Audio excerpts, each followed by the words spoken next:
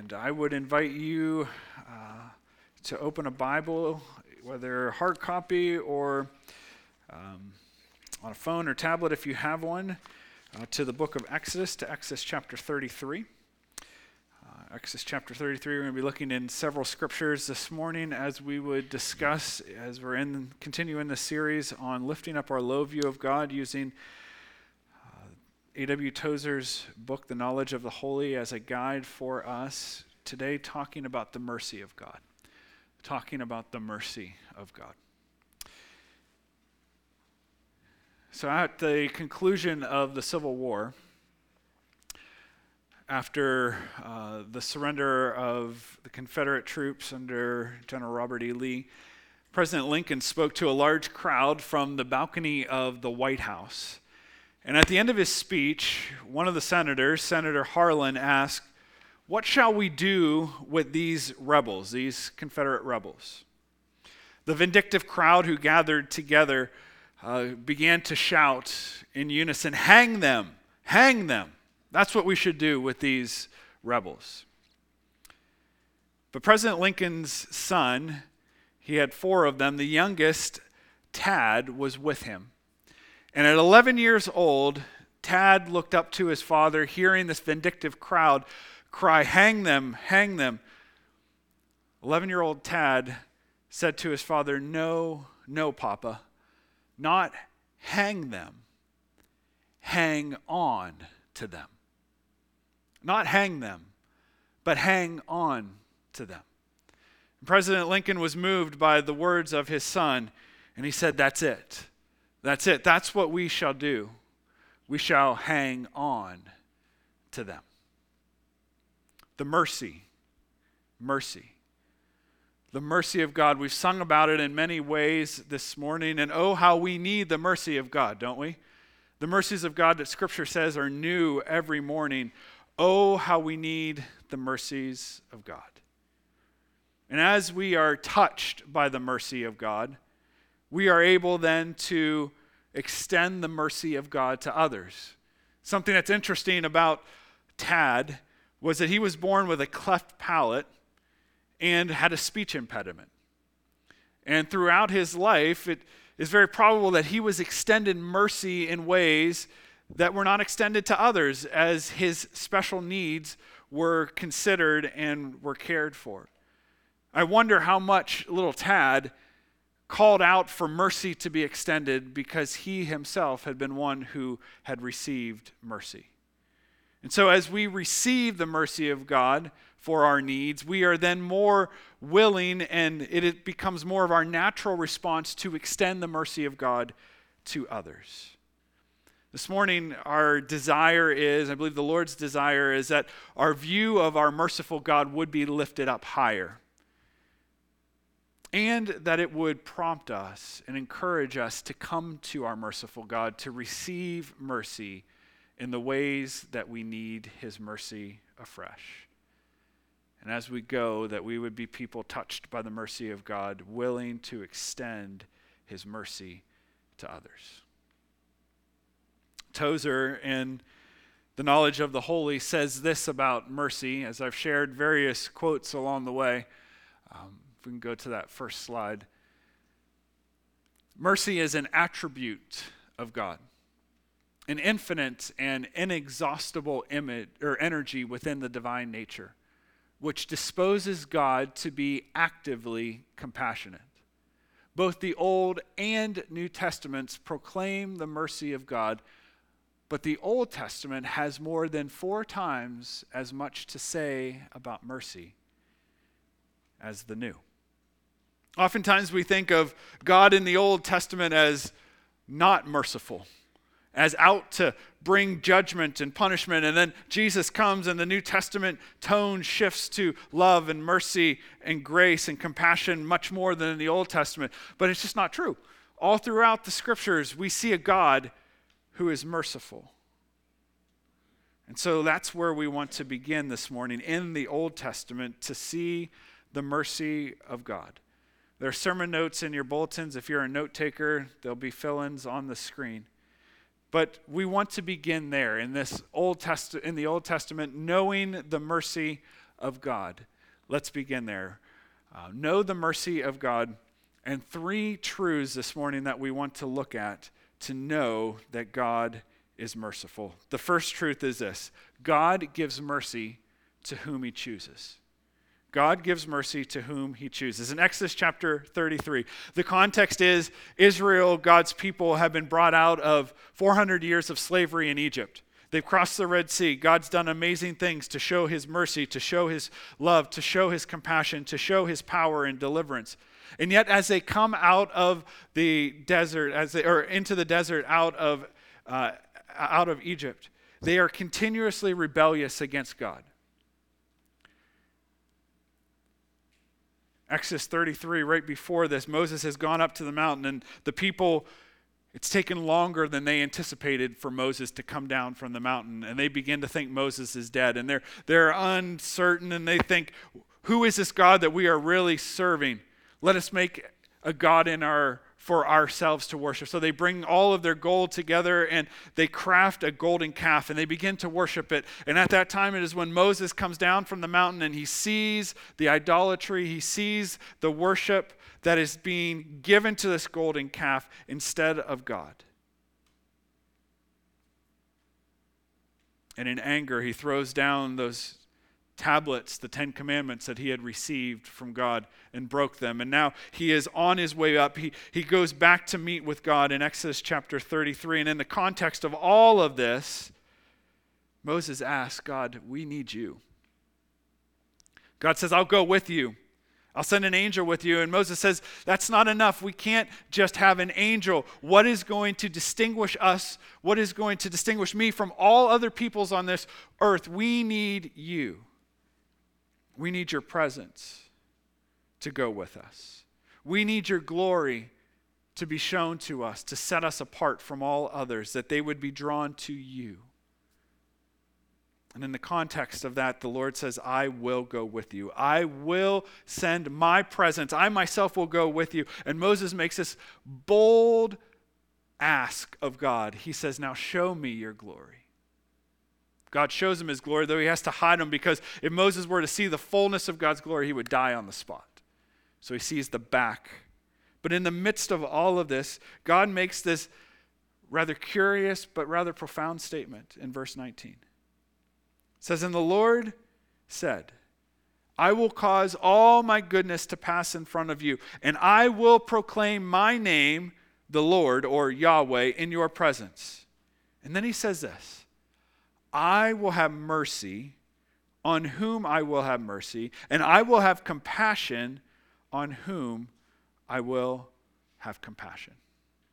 Friends, at the beginning of this discussion on the mercy of God, we need to recognize this, that mercy is not getting what we deserve, and that all of God's mercy is his active choice.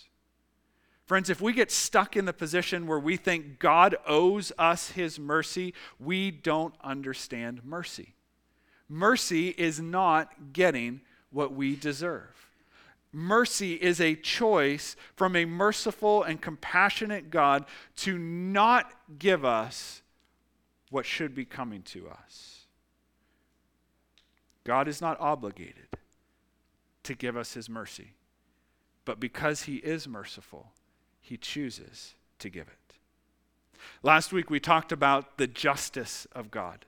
We talked about how God's justice is about his bringing right and about bringing fairness to all the wrongs of this world and to our lives, of dealing with wrongdoers and those who have been offended, doing right on their behalf.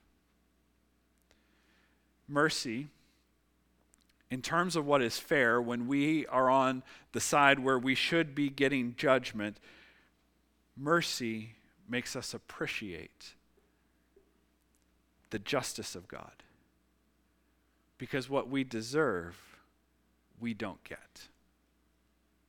Mercy becomes amazing to us when we realize that it's God's free choice to extend mercy, not that he is obligated to give it to us. This is illustrated by a conversation that a mother once had with the Emperor Napoleon. She approached Napoleon. She approached him because she was seeking a pardon for her son. The emperor replied to this mother that her son, this young man, had committed the same offense twice, and therefore justice demanded that he be put to death. The mother explained to Napoleon, I don't ask for justice. I plead for mercy. Napoleon responded, but your son doesn't deserve mercy. To which this wise and desperate woman replied, Sir, it would not be mercy if he deserved it. And mercy is all I ask for. Napoleon, moved by the truth that she had just uttered and the desperation of this mother, said, I will have mercy. And he spared that woman's son. Friends, mercy is a choice that God gives, a choice that he makes to be merciful when what we deserve is punishment. Which brings us to the second truth, and that is that God's mercy is great. God's mercy is great. If you would turn with me to the book of 1 Chronicles, chapter 21. So continue on your way. You'll come to 2 Samuel, then 1 Kings, and then 1 Chronicles. To 1 Chronicles, chapter 21. In 1 Chronicles 21, it's a rather disturbing account because King David decides that he is going to take a census account of all the troops of Israel. He came to the commander of the army, Joab, and he said, this is what I want you to do. I want you to take a census of all the troops. And Joab fights against it. He says, no, we should not do that. And the essence of his argument is that does not God have all the means necessary to be able to fight the battles through his people and for his people? We don't need to know how many because God is the one who provides everything. And David hears the argument. He says, no, I still want you to do it. And so Joab, in obedience to the king who overrules him, goes and he takes up the task of a census. In verse 8 of 1 Chronicles chapter 21, it says, then David said to Gad was the prophet or the seer of God to David, and he says, I have sinned greatly by doing this. He says this to God. Now I beg you, take away the guilt of your servant. I've done a very foolish thing. He comes to understand what he did was foolish. And Gad comes to him and he says to him, this is what the Lord says. Go after being told, this is what the Lord says in verse 10. I'm giving you 3 options.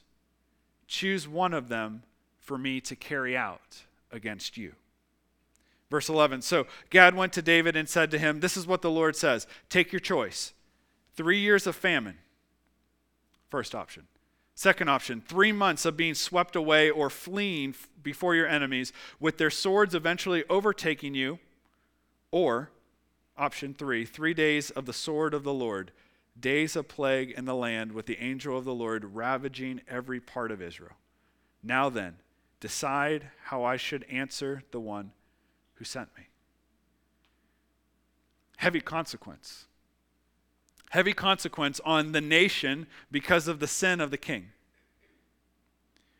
And David replies, feeling the weight of this in verse 13. He says to Gad, I am in deep distress hearing this, seeing the weight of his sin, seeing the consequences that are coming. He says, I am in deep distress. And he says, let me fall into the hands of the Lord. Why? For his mercy is very great. But do not let me fall into the hands of men. Why? Because the hands of men are not as merciful as the hands of God. He says, let me fall into the hands of men, or not into the hands of men, but into the hands of God, because his mercy is very great. Verses 14 through 15, it's carried out. So the Lord sent a plague on Israel. and 70,000 men of Israel fell dead. And God sent an angel to destroy Jerusalem. But as the angel was doing so, the Lord saw it and was grieved because of the calamity and said to the angel who was destroying the people, "Enough! Withdraw your hand." Even in the midst of this horrific consequence of sin, the mercy of God steps in from what even should have been and says it's enough. Why? Because God is merciful. David's consequence was extremely great, but it also helps us to see the greatness of God's mercy.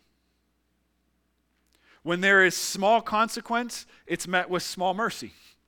But when there is great consequence, it is met with great mercy. We're going to take communion together in a moment, but before we do, may this be a moment for us to pause. Because oftentimes we don't think about the greatness of the consequence that should be ours.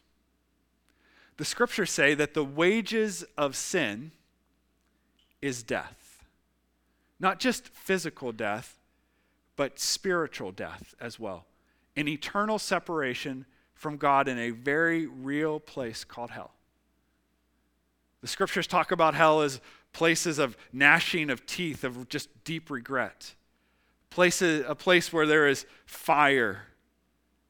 At the same time, a place where there is darkness.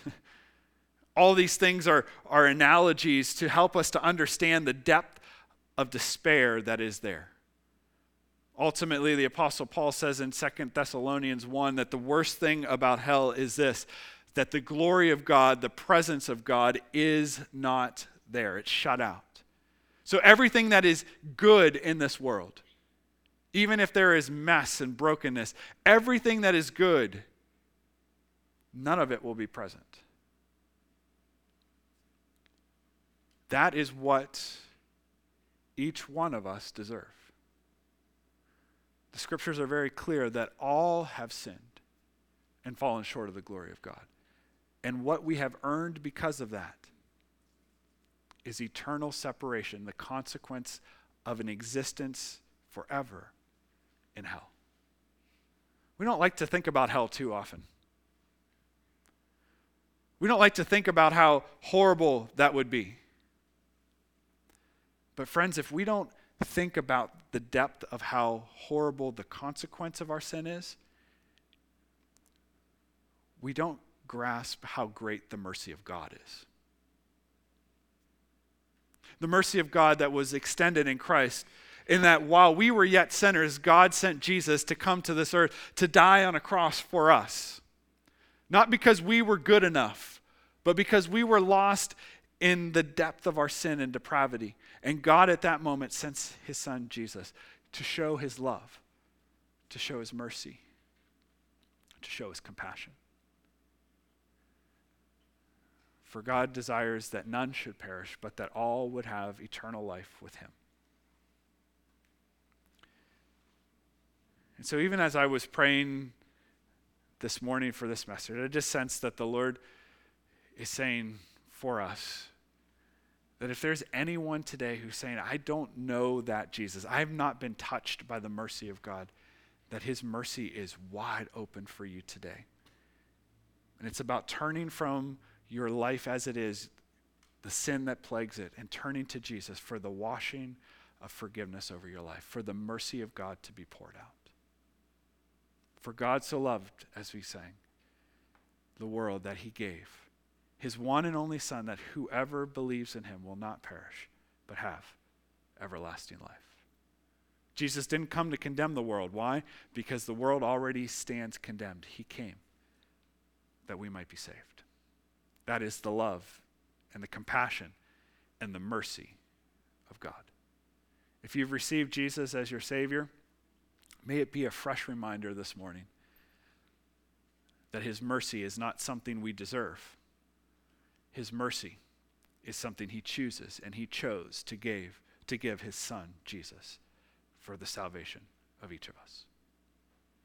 May that bring worship and celebration and praise to the one who has extended his mercy to us in that way as we celebrate communion together. You don't have to be a member of this church. You don't have to be a regular attender. But if you've received Jesus as your Savior, we would invite you to partake of this together. If there is anything that you're still working through with Jesus, it's a great time just to let those pass, but to be in prayer and just spend some time with the Lord together.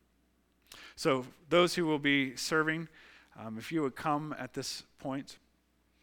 The way we are going to do that is they're going to serve you by passing these trays down. We'll take those elements, and once everyone has been served, then we will partake together, first with the bread and then with the cup. So just hold it in the time while you're waiting for either the elements to come to you or once you have them. May it be a moment for you just to take some time with Jesus. Take some time with Jesus and celebrate and give thanks to him for the mercy that he has given.